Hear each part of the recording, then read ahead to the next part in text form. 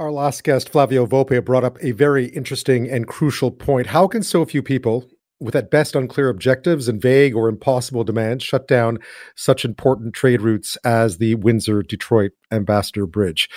We all know the challenges of trying to balance the legitimate right to protest with the protection of critical infrastructure such as borders in this country. And I think all of us hope this will be resolved peacefully. But a G7 country seems to be standing by while a very small group takes money out of the pockets of working families right across Canada. How is that? Well, joining me now with some answers is national security expert Arne Kislenko, an associate professor with the Department of History at Ryerson and an instructor in the Margaret Macmillan Trinity One International Relations Program at the University of Toronto. Arne, welcome to the show. Thank you for having me. Arne, I was reading a paper you co-wrote last year with Wesley Wark called What's Next for Borders and Security, looking at the impact of the pandemic on border security in general. I'm wondering how these blockades we're seeing now in Windsor and Coutts would fit into that analysis. Yeah, it's an excellent question. And the short answer is I don't know that everybody or anybody really knows, to be honest with you. These are somewhat unprecedented in their scale and scope, and particularly in the sense that they're aiming at really vital elements of cross-border trade, which has the net effect of, at least the potential of pretty quickly compromising everyday life in this country. About 25%, of foodstuffs and so on stream across that border on a daily basis. That jeopardizes a lot of food security for Ontarians in particular. These kind of demonstrations we've seen before, different architects, different causes, but nothing quite on the scale and not with that in mind. So that presents a whole host of challenges. And I speak with some confidence to tell you that, border security just can't anticipate all of the ins and outs of something like that, pretty much in the same way that Ottawa police haven't been able to account for every single, contingency plan in response to the demonstrations there.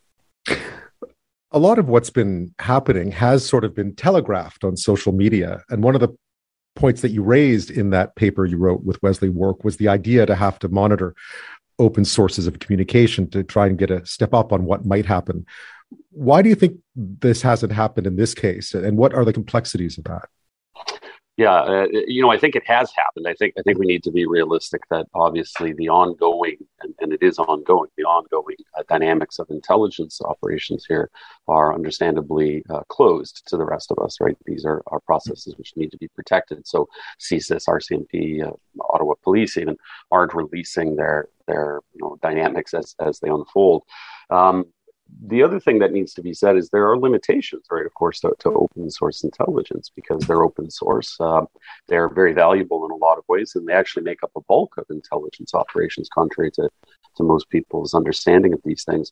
But they don't necessarily give you a complete picture. They don't give you an open picture. It's not as easy to process as people might imagine. I mean, for example, how do you sift out somebody who has a social media profile which engages in conspiracy theories and may talk about the Freedom Convoy, the truckers, versus somebody else who's actually doing the planning or organization of it? So, what is pretty obvious, and I think legitimate concern for Canadians and legitimate criticism, is how intelligence and policing here weren't able to better control, particularly the Ottawa dimensions of the protest, given that it was telegraphed for a couple of weeks. The analogy has been given to January 6, 2021 in the U.S., where law enforcement and intelligence officials, well aware of far-right groups in that country for many years, didn't really get an estimation of what was happening on the day of, within a couple of hours of that actual attack on the Capitol Hill. Whereas here you had a couple of weeks. And I think that is a question that's going to be asked in the days and months to come, because certain measures probably could have been taken. I'm no expert on policing, but my understanding is certainly you could have cordoned off Wellington Street in Ottawa and sort of secured the Capitol, at least the Parliament buildings. So these are ongoing questions, and last but not least, and maybe probably most importantly, to be honest with you, especially because I teach this stuff, and if my students are listening, I want them to get it right on the exam question. This is a civil society. We're a democratic country, and the idea that intelligence can do everything people sometimes think it can do and should do is a misnomer, right? They operate within the confines of Canadian law. They obviously have to respect civil society writ large and all of the freedoms that go hand in hand with it. And until that protest or any protest can demonstrably jeopardize national security, the rights of individuals in a very functional sense, in a sort of physical sense, it's hard for them to act.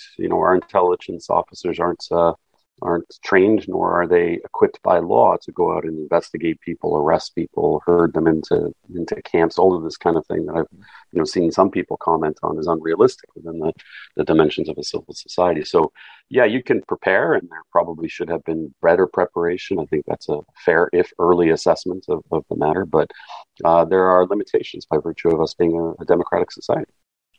You've also spoken a lot about interagency communication in terms of border security. One of the things that might be striking to an outsider seeing this unfold is how few people have managed to essentially plug off some of the most important border crossings as far as trade is concerned in this country quite easily, quite quickly, and seemingly with a fair amount of impunity. And I'm wondering what that says about our border security, and is that not a national security issue? Yeah, you could certainly make the case that it is a national security issue, and there's no two ways about it. In the same way that I know some people, residents of Ottawa in particular, are of course taking this matter into their own hands, filing civil suits, saying it's in effect jeopardizing their way of life. It's a health hazard to them. It's more than an annoyance. And of course, Ottawa police have called it flat out. The chief of police called it an insurrection, which would of course suggest that it's a fundamental threat to national security. At the borders, I think you really do have a case to say that, personally speaking, because it does compromise trade. It jeopardizes the food supply, which is part of a national security paradigm. I don't know that in Canada or many other countries those things are really negotiable. Those kind of infrastructure, if you like, borders, hospitals, transportation hubs, especially in urban centers, they're always vulnerable. Right. This is one of the problems of emergency preparedness and national security planning, is that there are always going to be soft targets, and there's always going to be targets that are easily and pretty effectively compromised. And so that is the line in the proverbial sand. At which point do you say, well, you've done too much, and now you threaten our collective national security? I think you can make a case that if that's going to happen at the border, the trade involved compromises national security for sure. Nobody's asking me from Ottawa, but I would certainly make that case given. So. I'm speaking with Arne Kislenko, Associate Professor with the Department of History at Ryerson University and an instructor in the Margaret Macmillan Trinity One International Relations Program at Trinity College at the University of Toronto. We're talking about national security issues. We're talking about blockades at major border crossings in this country, as well as the ongoing protests in Ottawa. One of the things that, again, as an outsider looking in, that strikes you is just jurisdictional issues, how it's so often left to local police to handle issues where there seems to be different jurisdictions at play. How complicated does that make enforcing the rules, say, at a border? Well, yeah, it's very complicated. And the siege in Ottawa is, I think, probably the best example. Ottawa police are clearly strapped beyond their means, their logistical, financial means to tackle this. That would necessitate a request and an intervention on behalf of either the RCMP or, as many people are talking about, the Canadian Armed Forces. The problem with all of those things isn't just jurisdictional and sort of command structure and who orders what and when. It's also obviously the optics, right? If a local police force is handling the situation, it sends a message that the protest isn't necessarily as big or as the moment you call in soldiers, the propensity for violence is sadly, I think, exponentially higher. That's a kind of law of dynamics, I suppose, when you get into protests. Plus, of course, there are inferences here. What exactly do you do when you're that police officer, whether it's Ottawa Police or RCMP, and what do you do when you're a soldier? Are they given to use martial force? Right? There are really difficult questions that are political in orientation. No matter how we pretend it's just a matter of law enforcement, this is obviously a question. And some of the methodology that's being used by people, suggests that complexity. The Ottawa police chief said insurrection. He's an intelligent man. That's a heavily laden term. And that sort of, to me, indicates that he's made it clear that a higher power, meaning in this case the federal government, has to intervene. The prime minister, said we're getting close to the threshold in terms of national security threat. So these are, I think, political telegraphs, if you like, to suggest that the situation is getting more and more complicated. And yeah, it's going to be very difficult. I would presume that the case that Ottawa police really can't handle it over a protracted period of time, and again, their resources are stretched, that they're going to make formal requests to the RCMP, and then presumably again, based on the Prime Minister's inclination, whether or not the military is called out is a big question. But that is a huge complexity for sure. As far as border security is concerned, as I and others have written, the sad truth is that often border security isn't in constant and in-depth conversation on national security matters as I and others would like to see it. In the case of the pandemic, CBSA, Canada Border Service Agency, was largely kept out of the loop in a lot of ways, or forced to sort of not exactly go it alone, but take directives from public health agency, and that coordination or lack thereof, I think, led to significant problems. So we need to understand that when we talk about law enforcement and intelligence in this country or many countries, we're talking about many moving parts which are politically conditioned. They're responding in real time. It's all about context, and it is very much about leadership too. I'm back with Arne Kislenko, Associate Professor with the Department of History at Ryerson University and an instructor in the Margaret Macmillan Trinity One International Relations Program at Trinity College at the University of Toronto. We've been talking about the protests in Ottawa and the blockades at borders, including Windsor and in Coutts in Alberta, and the national security implications of that. One of the things that you brought up that I thought was really interesting is that there does seem to be, when it comes to these protests, not just an enforcement issue about whose jurisdiction it is, but there always seems to be political reticence to get involved, to want to be the one seen to be enforcing the rules, so to speak. How do you think that's what have you seen in the last few weeks with Ottawa and the border blockades in terms of how politicians have been, I would say, in some senses, kind of passing the buck to each other? Sure. That's an excellent way to frame it. This has become an instantly political issue. And of course, within that, there's different kinds of politicians. Some have stood on principle and said, this is really now an issue of endangering citizens of Ottawa and endangering our national security at the borders. And other ones, at least initially thought it was more photo op and decided to get, little snapshot selfies of them with truckers, not necessarily understanding or considering the long-term implications of that kind of an association for good or for bad. So you're going to see a lot of waffling, and you're going to see it because I think most people understand a couple of essential things. First, this protest has been dramatically conflated. If I was a national security analyst on this scenario, I would rank that as probably the most important, significant issue here. Is that what started as a potentially even a very logical and well-meaning protest by truckers has been added to almost immeasurably. We just don't know the full range of issues that some people are arguing or the groups that are associated with it. So it's kind of dramatically morphed, expanded. And the reason that's so significant is because it makes it really hard to know exactly what this is all about. I mean, interchangeably, you see some people talking just about the vaccination requirements for truckers. Others now are carrying a mishmash of slogans and signs, a whole parade of really unfortunate emblems and sort of symbols, especially racist and anti-Semitic symbols.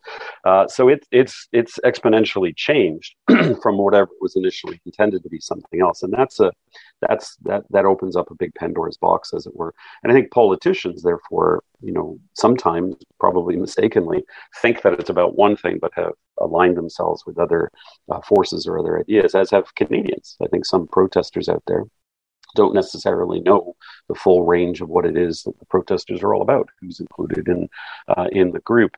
And the other reason, obviously, that this has become political is because it speaks fundamentally to our COVID policies, collective, to individual rights about vaccination, which is a sort of the ghost in the background here that everybody's talking about.